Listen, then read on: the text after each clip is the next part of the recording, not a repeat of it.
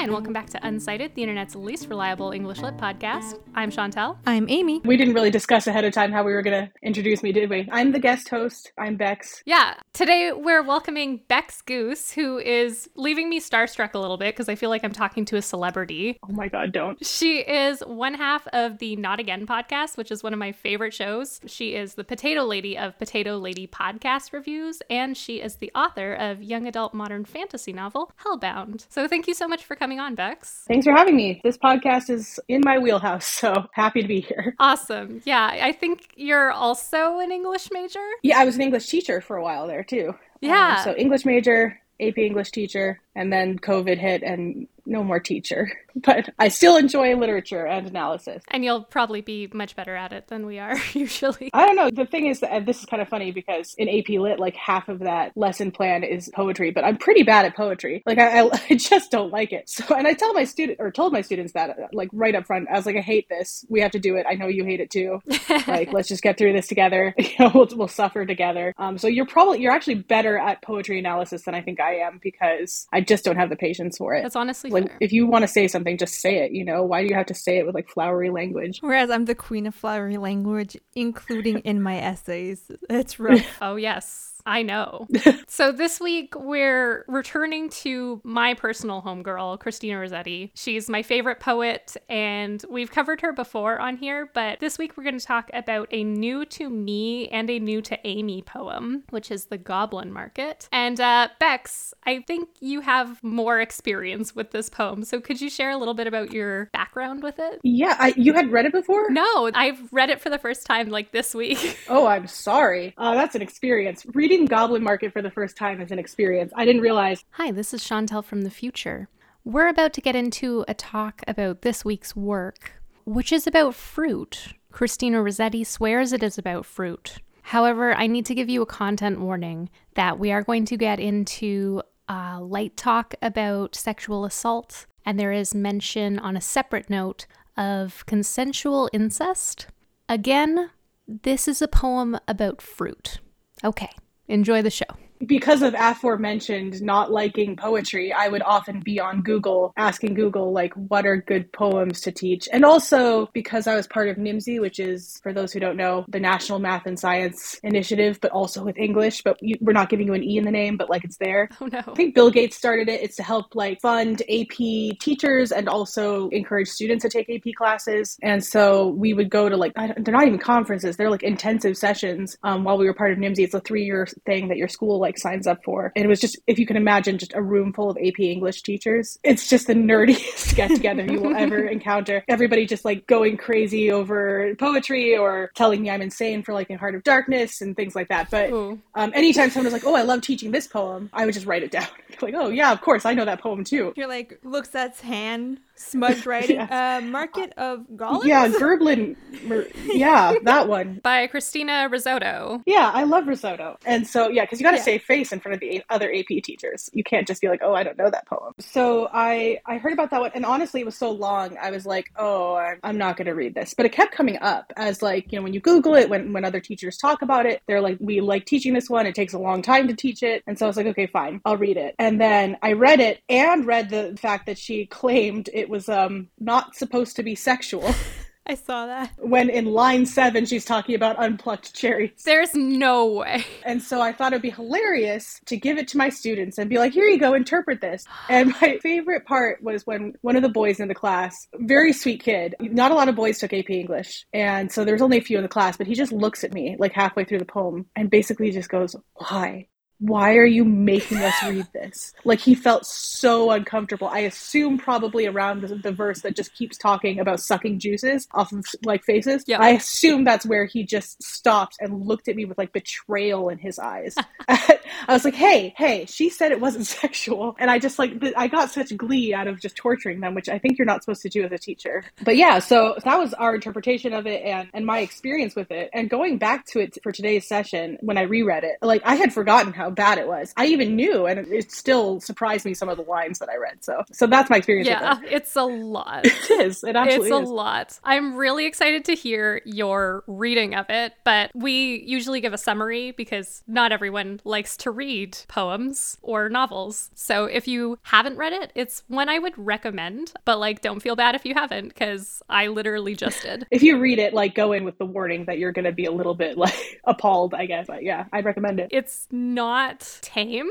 So basically what happens is there's two sisters, Lizzie and Laura, and they hear goblins peddling their fruit every day. Lizzie warns Laura that they should be wary of the fruit, but Laura is too tempted. She ends up buying some of the fruit with a lock of her golden hair, because gold is currency, definitely. And she eats with the goblin men. They are all men. This is very important, I think. And afterwards, she's plagued by like this insatiable hunger and longing for more fruit, but she can no longer see or hear the goblins. So Lizzie sees her kind of wasting away and wanting to help. She goes to buy fruit to bring back to Laura, but the goblins do not like that. They don't like the idea of her taking fruit away. They're like, it's gonna spoil. Well, yeah, because she's just trying to pay for it with like a silver dollar, and they're like, we don't care for your money, just eat the fruit. They're pretty insistent that she eats it with them. That's the thing. They're like, you got to eat this with us. Yeah, she doesn't, and they kind of try to like push fruit into her mouth, and she seals her mouth shut while they're doing this, and it's very creepy. And then when she comes home, she's covered in the fruit juice, and I guess Laura kind of laps it off of her, and she's cured, and she recovers, and they both grow up to have families. Like you should when you're a woman. Of course. It's important. The lesson of the story is make sure to get married and have babies. And yeah, and I would issue a trigger warning because we're going to have to talk about sexual assault because of that one section that you were talking about. Yeah. Yes, thank you. There is a content warning for sexual assaults. In this poem that the poet claims is not sexual in any way, shape, or form, which is hilarious to me. So what is your hot take on this poem? My hot take on this poem is she's either a liar or so hideously repressed that it is psychologically dangerous. Either she said, oh yeah, this poem isn't about sex, wink, or she was like, I can't understand why you would think this is sexual, totally stone-faced, not getting it. And I wish I could dig her up and reanimate her just to ask. Calls Dr. Frankenstein. Yes, right. Just, can I have some of that weird potion thing that you did? So, I read it, and I think that what I read about it was because, I shouldn't reveal English teacher secrets, but like, I just Google analysis of stuff when I'm not sure. Yeah. It's better to do that than to be wrong. To be like, hey students, this means this, this, and this, and then to look up and be like, oh, no, it doesn't. Like, then, your credibility is gone. So I did Google to like learn more about this poem, and she said it wasn't supposed to be sexual, and I believe that she wanted it to be essentially like a grim fairy tale sort of fable as like a lesson of morality for children. And it gets into that, like the only hint of that I see is that she keeps talking about Lizzie and Laura as having like dimpled cheeks and fingers, which tends to be the way you describe small children. So I think she meant for them to be like 5 at most. Oh, I don't like that. Yeah. So like, again, like if she meant that, then I think that she genuinely thought this was like Hansel and Gretel style. I mean, Hansel and Gretel also had that kind of like giving into temptation and gorging yourself in gluttony and being punished for that. But somehow they managed to not make that one too sexual. But, so like I think she meant for them to be children, but especially as modern readers, we bring an age to them that possibly wasn't intended by the author, because I see them as teenage girls. And they're referred to as maidens as well. Mm-hmm. So that's like, are they maidens, of marrying age, or are they 5-year-olds? Come on, Christina, like, get clear about that. Yeah. So depending on how you interpret it, it's still creepy regardless. I also feel like if you have a very dangerous daily market of goblins, you should move to somewhere that doesn't have goblins just outside your door. I feel like, where are their parents? Yeah, well, that's the thing. They don't seem like they have parents. So like, are they like, 5 years old, parentless and just like roughing it? Or are they like, 16, maybe close to like being too old to marry at that point kind of thing? Yeah. It's weird. I don't like it. I mean, I did like it. I enjoyed reading it. The imagery is kind of fun, but there lacks context. And they also talk about their other friend who like was apparently about their age and didn't get married. She was supposed to be a bride, but she did the goblin thing and then went other way because reasons. So like if they're 5, then that's also super creepy. So let's hope that they're about teenagers. Yeah, I mean, like that's how my interpretation goes, is that they're teenagers, especially if her friend was supposed to get married. I was picturing like 16, 17 when I was reading this, just as soon as they were like wandering about during the day. But I guess in Victorian times, anyone would wander about during the day because there weren't like non-goblin kidnappers. Yeah. I mean, like there's a lot of just like maidens shouldn't wander at night kind of things. And it's like, geez. Yeah, no, Jeannie, I put a comment for this. Like, I'm getting ahead of us, obviously, because this is the not again way of doing it. It's just like jump to the end, then go back to the beginning. That's fine. And talk about the middle a bit. So in one stanza, it says, she thought of Jeannie in her grave who should have been a bride. And I just commented, lose your virginity before marriage and die. Yeah. Like this seems to be, she died from being not a virgin. Yeah. Which seems to be the case. Like they just keep implying that it's physically going to hurt you if you partake. Yeah, and Christina did volunteer at like a institution for fallen women. Fantastic. Which fill in the blanks and how like they withered away because, they weren't good enough anymore. Y'all can't see my air quotes, but they're there. You can hear them in your voice. So, I mean, there's definitely influences of her own experiences in there, which is kind of sad for those women, I think. Yeah, it's not completely untrue, unfortunately, because in Victorian times, basically, if you were a woman, there wasn't a good way for you to earn a living. So you could only earn a decent living by marrying a husband. And if you had sexual relationships before marriage and you were a fallen woman, you were unmarriageable. So you couldn't make money, you couldn't buy shelter that was good, you couldn't like buy food except with locks of your hair, I guess. Yeah, I'm not very good at history, but it turns out that women didn't always have it so good as we do now. Like now that feminism doesn't need to happen anymore because the sexes are perfectly equal and everything's fine. Of course. Yeah, it's so cool how we won. Now everything's fine. So it's actually gone the other way now, in my opinion. Like women have it too good. Yeah, we need to be knocked down a peg. We've had it too good for too long. But yeah, no, it was bad back then. And so again, I wonder is like, are young female children supposed to read this and be like, oh wow, like I better, walk the line or I'm going to end up withering away and dying before I even get married. Like it definitely has warning in it. Like she wanted it to be a cautionary tale. It's just that the nature of it is not, like it reads very differently from perhaps what she intended. So and yeah, just considering also like her other poems, like The Apple Orchard, that one's clearly about virginity and the loss of it and that kind of stuff. So like knowing her like modus operandi, so to speak, girl, you're not fooling anyone here. She has this thing with fruit, and when I was reading it, like, yeah, absolutely, the fruit was like a straight allegory for sex for me. And it's true. I've never heard fruit described more sexually, and I've seen like the fall of the eggplant and the peach and the cherry.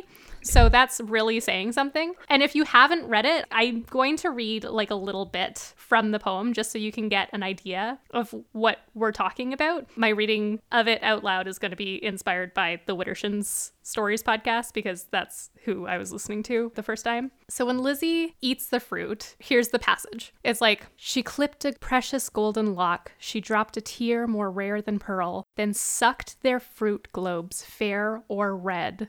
Sweeter than honey from the rock, stronger than man-rejoicing wine, clearer than water flowed that juice.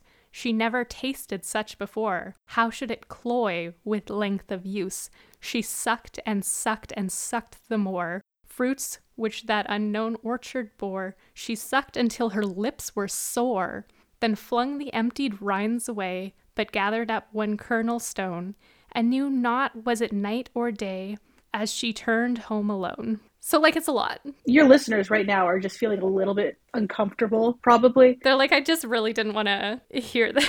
Like, we've been warning them, and yet I think that there's going to be some people out there who are like, nope, I still wasn't prepared. And that's what this poem does to you. Yeah, absolutely. The triple repetition of sucked, I think, just followed by her sucking until her lips are sore. Yeah. I put down that Lizzie and Laura were goofus and gallant, basically. Like, I feel like only, like, 90s kids get High Lice reference, but just, like, there's the one, like, Goofus goes to the goblin market and sucks on their fruit. Gallant knows not to do that and goes straight home. You know, like, poor Laura. She's just trying some fruit globes. Yeah. Oh, I said when Lizzie eats the fruit. You're right. It's Laura. Laura. I get them confused constantly. It's ridiculous. I don't know why I'm going to be super, like, prejudiced here, but, like, Lizzie sounds like the name of the ne'er-do-well, while Laura sounds like the goody two-shoes to me. I totally agree. I have connotations with names. Isn't that funny? Lizzie's like a harder name. Like, I think because in literature we have Elizabeth Bennet who goes by Lizzie, so she's kind of like always going against the grain. And then even like as far as like Pirates of the Caribbean, that name is associated with like women who defy what women are supposed to do. So I get them confused a lot. Mm-hmm. And if you have a nickname, that means you're not going with the name that God gave you. So that's a whole other thing. Yes.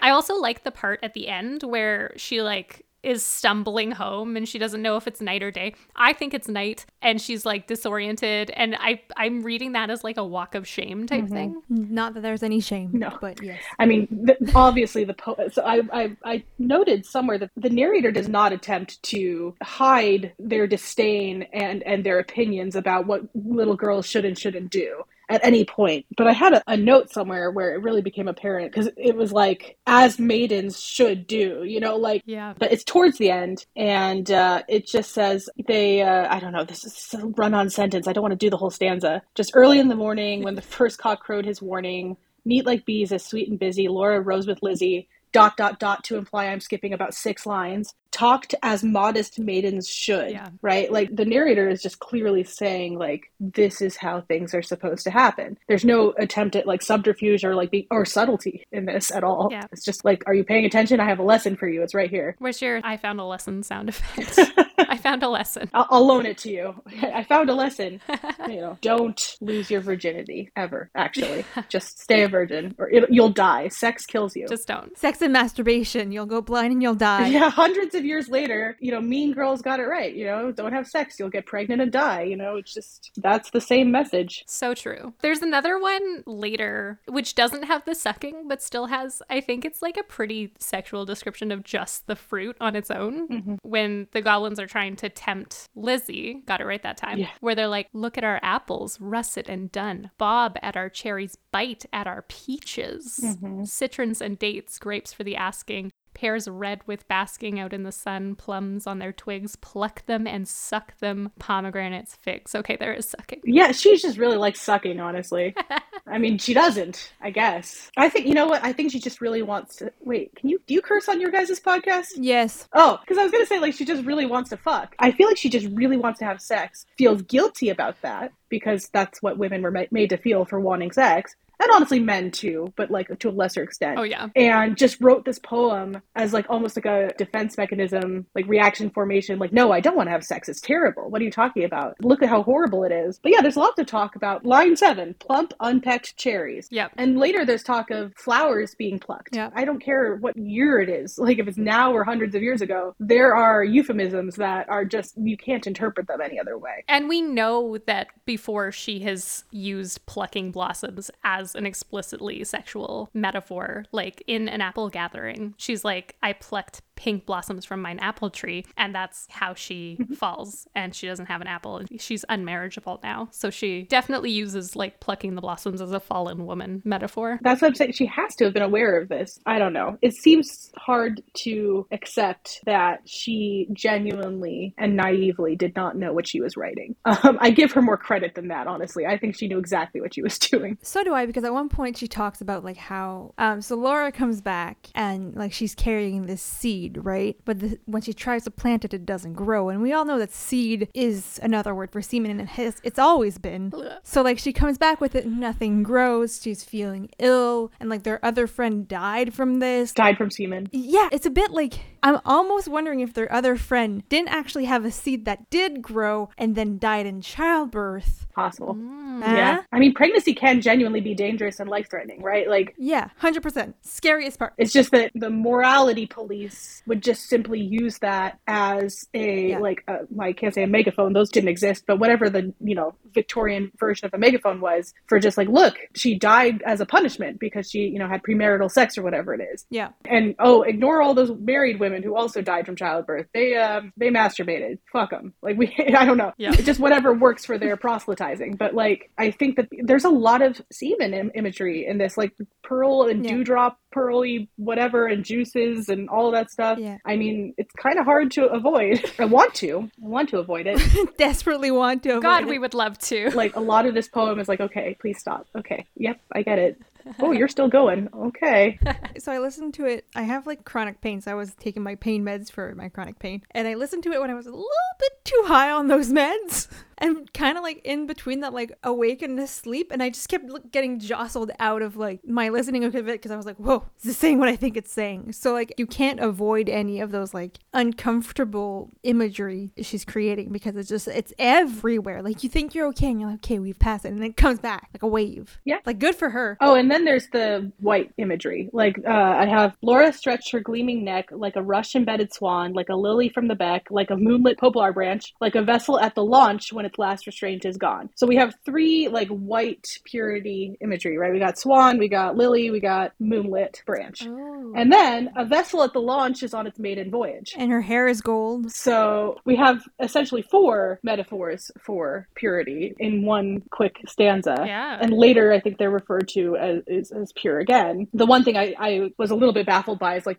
you know, you can't particularly put that cat back in the bag once it's out. And so it's like when Lizzie comes home and lets her sister suck the fruit juices from her face, as you do with sisters, it kind of like cures her. And it's like, okay. So like, I see it as kind of like a born again thing where it's like, well, I'm back on the righteous path. And so, but it's just like, you can't really undo that particular, you know, but sure, as long as you believe, right, accept it into your heart. Oh yeah, it's, they're like 2 flakes of new fallen snow, 2 wands of ivory. She really likes the white imagery. She does. She's like, look up here they are. How are we feeling about their sister relationship?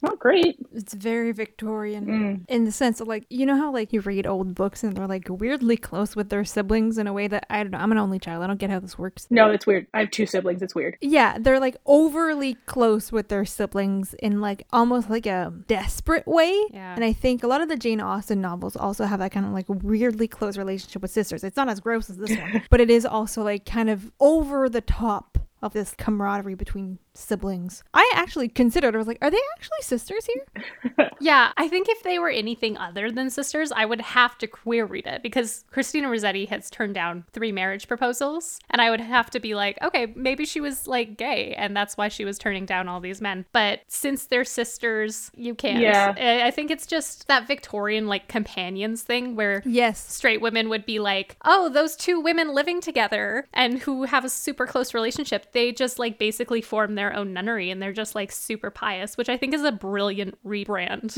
by queer women. They are described as looking very similar. I put sisters in air quotes at any other time, but because they both have the golden locks and are literally described as essentially 2 peas in a pod, and they're given fruit imagery for themselves, I think, like in the same stanza. 2 blossoms on one stem. Blossoms, by the way, my goodness, I didn't even catch that one. There's so much virginity and semen imagery. I couldn't highlight it all because I would have highlighted the whole poem. But they definitely are sisters. I mean, I'm the person who, and I'm not alone in this because my best friend also felt skeeved out by this. In Frozen 2, a movie I hate, there's like a scene where Anna is stroking Elsa's nose with her pinky and they're snuggling together in bed. And I'm just like, stop. Like the fan fictions are already doing this. Why are you encouraging them? It was so awful. I mean, at least in Avengers Age of Ultron, like the Olsen not twin, Wanda and Pietro. there we go. They were acting based on the one version of the Marvel Universe where the twins were incestuously in a relationship, a la Game of Thrones. Like they had that in their own like mental backstory that they were a little too close. Yeah. You know, and so at least that was forgivable. But with Frozen 2, it's just like, what are you doing? Like, do you think this is normal? It just gets really uncomfortably weird. And I think what she wanted was just kind of the dedication of one sister to save the other. And that comes through strangely beneath all the yuck is like just Lizzie's desperation to help Laura is there. And I mean, again, this is where that content warning comes in. Like she goes through what I have to say is at least attempted sexual assault with these goblins. Yeah, 100%. It seems that she was successful at like fighting off their advances in the end, but they are attempting it. And I won't read the stanza because I don't want to, but there were words of force and violence. And honestly, I think they just beat her up. Like I think they beat her. Yeah. And she says she has bruises after. So like objectively they did. And so it's painted in a kind of like valiant almost like way of just like, I'm going to save my sister served no matter the cost. And that comes through, but it's just the way that it is presented, just the ick factor is pretty intense. Yeah, I think in our era, we've lost like this ability to be platonically intimate with people. And I think maybe like we need to find some sort of middle ground, because cuddling with your friends is just not a thing anymore, where I think it was before. But this is a lot. Like, here's part of the passage when Laura comes back after like getting fruit juice all over her. Lizzie. Yep. Lizzie comes back. Hey, if you're listening and your name is Laura, just know that your name alone makes me think that you're like a really good person. Like, I don't even need to know you. If your name is Laura, I'm like, oh, they probably have a really steady job and are very responsive. I don't know why. Anyway, yeah, when Lizzie comes back with the fruit juices. Yeah, when Lizzie comes back, she cried, "Laura, up the garden, did you miss me? Come and kiss me. Never mind my bruises. Hug me, kiss me, suck my juices. Squeeze from goblin fruits for you, goblin pulp and goblin dew. Eat me, drink me, love me. Laura, make much of me. For your sake I have braved the glen and had to do with goblin merchantmen." Some of those words did not need to be there, is what I'm saying. We could have skipped like from "come and kiss me" to like "I have saved you, I did all this for you." That would have been enough. Yeah. I think as an AP teacher, one of the more difficult things to teach was how to talk about the literary devices that everyone uses, like, because they have to. So that'd be tone, word choice, and imagery. You cannot write a poem or story without using those things, because if you don't use word choice, you're not writing. And even robots have tone. They have robotic tone. Yeah. And image, again, like, why are you writing it if you're not trying to get someone to imagine something? And with this one, I think this poem could be used as a really good way of teaching how to talk about diction, which is the fancy word for word choice that I tried to get my students to use, because she chose to write that. She sure did. Yeah. Like, she started writing these lines and she's like, nope, needs more. Don't need to stop here. I think I need 2, 3, 4 more lines, maybe some more sucking juices. The decision had to be there. Why, Christina? Why did you do this to me? Yeah. It's not like she was in a trance while she was writing this, you know? Well, Or maybe. we don't know. Yeah, that's true. I mean, the Victorians... Opium. They didn't have a lot of ways to entertain themselves. True. No. I was listening to a few other podcasts in preparation for today, and I heard someone on the Savor podcast read this as like a Jesus allegory, like the eat me, drink me, love me thing, where she had like given her body to restore Laura from sin. And I can see that. And apparently Christina also denied that this had a religious allegory, and you can't deny both. She should have been a politician. Yeah, well, I mean, like, look at just the fact that there is temptation with fruit, and then the consumption of fruit leading to sin. The forbidden fruit. Literally the forbidden fruit. I think, didn't she call it that at some point? Yeah. Yeah. Like, what are you doing, Christina? The Bible did it first. Paradise Lost did it first. Yeah. Lizzie, have you tasted for my sake the fruit forbidden? Must your like mine be hidden, your young life like mine be wasted, undone in mine undoing? It's very Adam and Eve. But she said fruit forbidden instead of forbidden fruit. And there's a word for that when you switch the adjective with the noun, but I can't remember what it is. But yeah, so she didn't even know what she was doing. She said fruit forbidden. That's not forbidden fruit. That's totally different.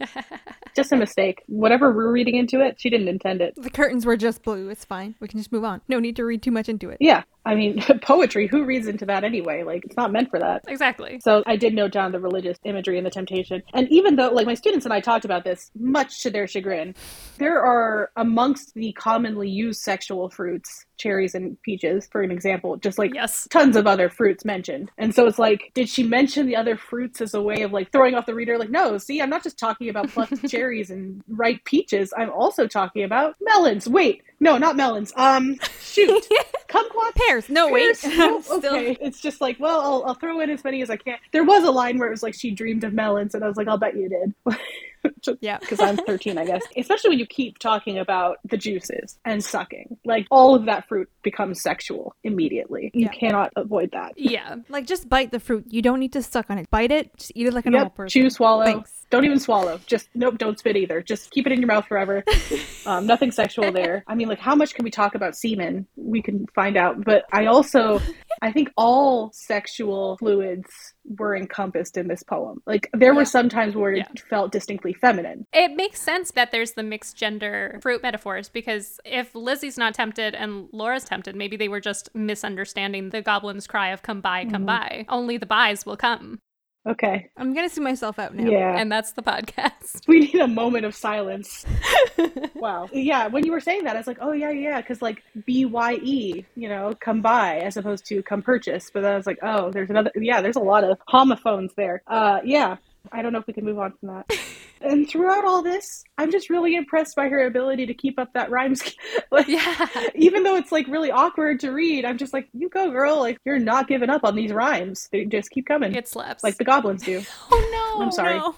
Bex, no. I'm sorry. Don't do this. I'm leaving. I can't Goodbye. do it. See, it's all repressed too. I'm repressed because I have to do my podcast PG, so it all just comes out in other podcasts. I mean, go for it. Like, this is the one to Yeah. do it. This is a safe space. You mentioned the rhyme scheme. Apparently, this was not like critically well received because people were like, oh, this meter's like too out there because they couldn't handle the bars. But yeah, like they didn't like Really? it. And right now, that's what we love about it. Who's criticizing poetry at this time? Like, just go get a hobby. What are you doing? The critics didn't receive this poem well. You go write a poem then. It's hard. Yeah. I would not have received criticism well. It was also illustrated by her brother, Which one? Dante. No. Yeah, so that probably didn't help. Did all the goblins look like Christina? And then also Lizzie and Laura both looked like Christina? Actually, there are some literary critics who say that the goblins are anti-Semitic. Fantastic. Yeah. That's a common one. Big yikes. Big yikes. Dante Gabriel Rossetti's illustrations. His name was Dante Gabriel? That can't be real. Yep. I already named my kids. I'm gonna go unname one of them and rename him Dante Gabriel. And her other brother was so normal. He was like George Michael or something. Which, I mean, now is kind of fun because of the singer. I mean, he was a good artist. Yeah, but he really liked to paint his sister into everything. Yeah, so maybe these two are the reason that she has the wrong idea about how siblings act together. Not to accuse the dead of anything. Oh, 100%. Do you know what?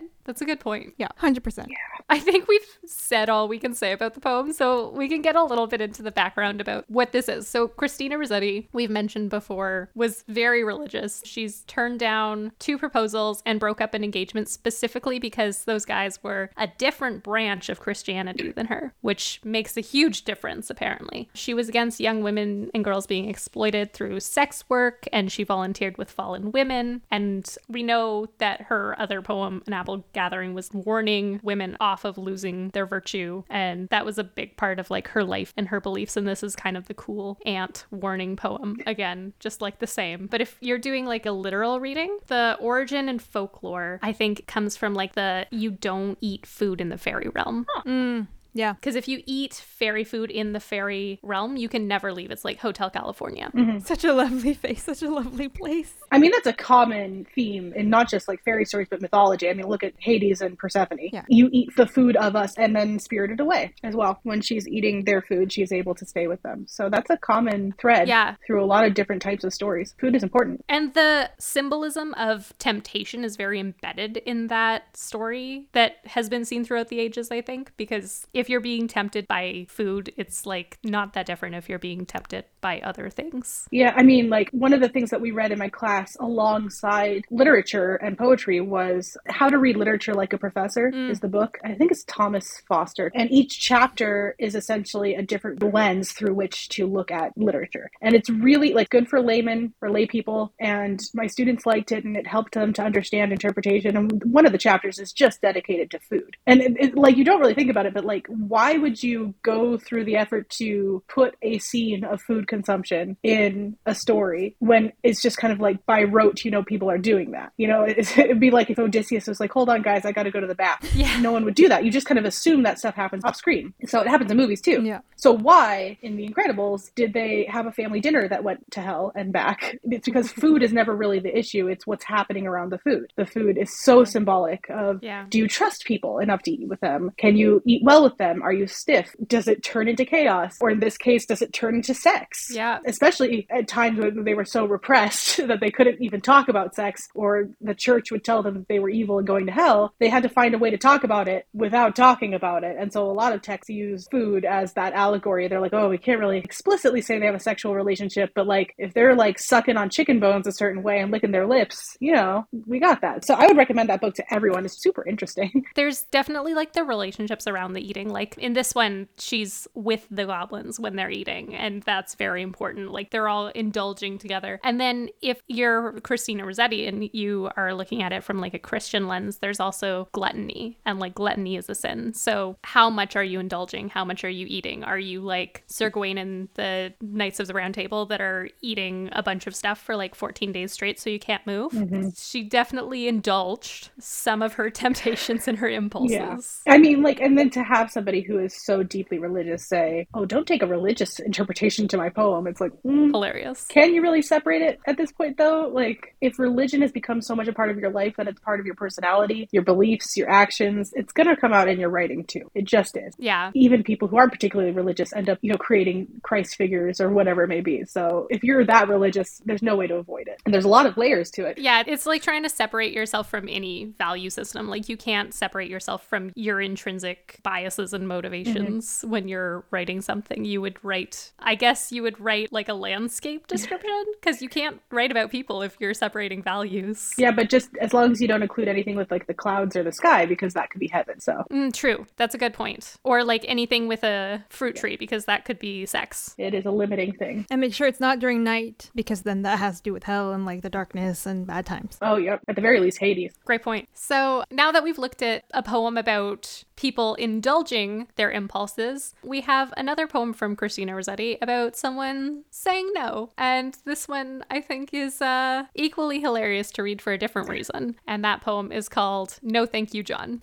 I like that one a lot. It's a good time. I can read through the whole thing because it's pretty short. Might as well. I never said I loved you, John. Why will you tease me day by day and wax a weariness to think upon with always do and pray?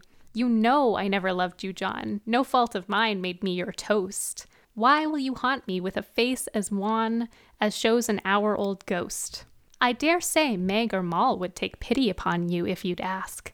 And pray don't remain single for my sake, who can't perform that task. I have no heart? Perhaps I have not. But then you're mad to take offense that I don't give you what I have not got. Use your common sense. Let bygones be bygones. Don't call me false, who owed not to be true. I'd rather answer no to 50 Johns than answer yes to you. Let's mar our pleasant days no more, songbirds of passage, days of youth. Catch at today, forget the days before. I'll wink at your untruth. Let us strike hands as hearty friends, no more, no less. And friendship's good. Only don't keep in view ulterior ends and points not understood. In open treaty, rise above quibbles and shuffling off and on. Here's friendship for you if you like, but love? No thank you, John. So that's what she gave to one of those fiancés, right? To break up with him? The ultimate Dear John letters. She's saucy in this one. I like it. She is. One of them actually was named John. His name was John Brett, the third guy that she turned down. Everyone was named John back then, right? I think. True. Yeah. I think, okay, so like 3 things that I want to bring up. 1, John is a word for guys who sleep with sex workers. True. So let's keep that in mind. Yep. Moll may come from Moll Flanders, who is a novel about a fallen woman who is a sex worker. So, ooh. Meg or Moll, I don't know who Meg here is, but Moll could be Moll Flanders. So like Moll might take pity on you if you ask, but I'm not going to perform that task. Do you know what? I think you're onto something. I'm always onto something, Chantel. Come on. That's good. I didn't know that. I think there's something here of like John's probably like trying to like play our narrator, and she's like, no, goodbye. No thanks. I'm not going to fall because of you. You're not giving me anything that's worth it. Like she's literally like, use your common sense. I'm not giving up my life for you. And I love that she's like taking back her agency, because women were basically just expected to, oh, he's such a nice guy, say yes. And that continued into, I would say, the early 2000s, Yeah. which is way too long. But she's like, I'm going to do what I want to do. And I want to not marry this weird dude that I don't like. Yeah. It's interesting that it's kind of a dialogue as well. Like John appears to be standing there listening to this, and she's like, what? Oh, I'm heartless. It's just like, okay, he's right there. Yeah. I was trying to like Google it. I hate that Lit Charts is like, you have to pay us for this analysis. It's like, no, I don't want to. I was hoping to see, because the only literary Meg that comes to mind, speaking of Greek mythology, is Megara. I was thinking that too. And I don't think that she was like, she was driven insane and eventually killed, but like she was just married to Hercules, I think. So it must be something else. She just wanted the alliteration. I don't know the original myth, but I know the Hercules movie by Disney, which we all know is very historically So accurate. accurate. Zeus was super Yeah, monogamous. ancient Greeks were super redheaded and blue-eyed, for sure. Yeah. In that she like falls in love with a guy and he leaves with someone else. So maybe she had a relationship before marriage. Maybe. There could be something to that. But yeah, step down Michael Bublé because Christina Rossetti invented Let's Just Be Friends. What a burn to be like, hey, maybe you should go bisex because I'm not giving it to you. Especially for someone who doesn't believe in sex work. Yeah, well, I mean, like, she should be kinder to sex workers because sex work is work, let's be fair. But I don't think they were that progressive back then. So I'll forgive her for that, I guess. We're not. I mean, this poem could be retitled No Means No, Yes. and that's good. So, like, there is, whether purposeful or not, some feminist bent to this. Just like, I'm empowered to say no, I have my own agency in this, and all of that stuff. Yeah, I like how she was like, I'd rather say no to 50 men who could bring me, like, you know, a house, a livelihood, than to even say yes to you. Like, I would say no to the doctor, the lawyer, you know, the rich TikToker, than say yes to you. Call the old-timey ambulance because he needs to go to the old-timey burn ward, which I think might have just been like a sanatorium, but whatever. Or the grave. Yes. Just take him straight to the graveyard, wait for him to die. Like, you're not surviving this burn. Sorry, buddy. Yep. Rub some dirt in it. It's fine. Victorian doctors were so good. I don't know what you're talking about. So great.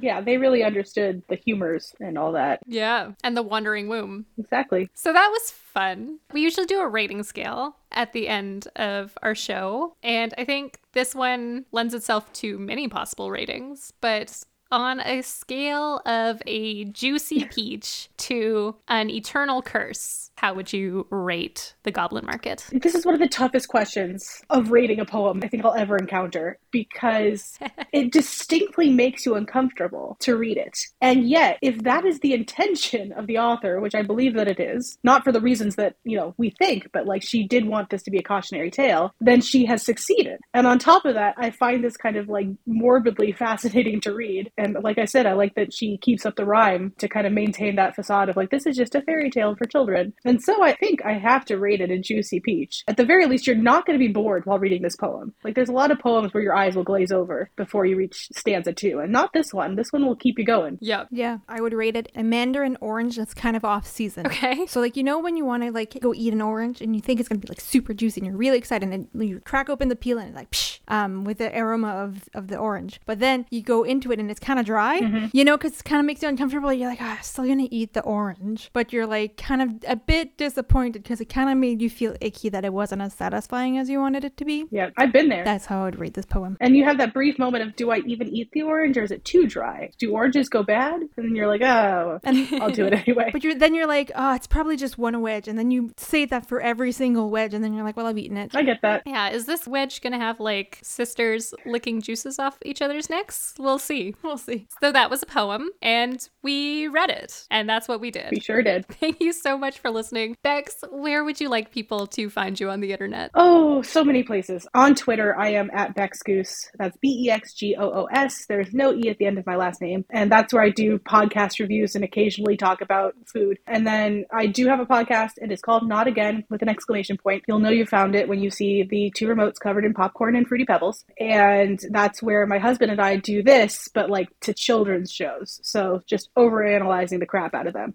And we are at Not Again Pod on Twitter. I self-published a novel. It's a young adult urban fantasy supernatural romance called Hellbound. You can find it on Amazon and Barnes & Noble. Or if you want just to buy a PDF, it's a name your own price thing on Gumroad. You can go to bit.ly/Hellbound1 or bit.ly/Hellbound2 to find them on Amazon and Barnes & Noble. It's digital and in print, and it's probably the only good thing I've ever written. So yeah, like I'll stand by this one. I wouldn't tell you to read anything else I've written, but this one's pretty good. So yeah, it'd be cool if you checked it out. I don't know, your high school poetry was also pretty good. True. Yeah, that one poem was. You did not see the other ones that I attempted.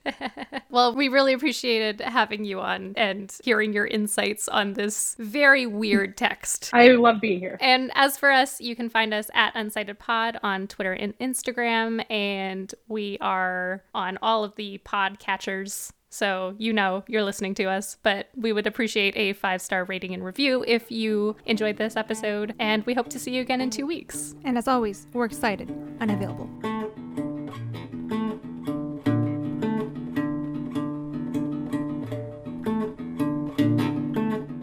Don't listen to this with your parents.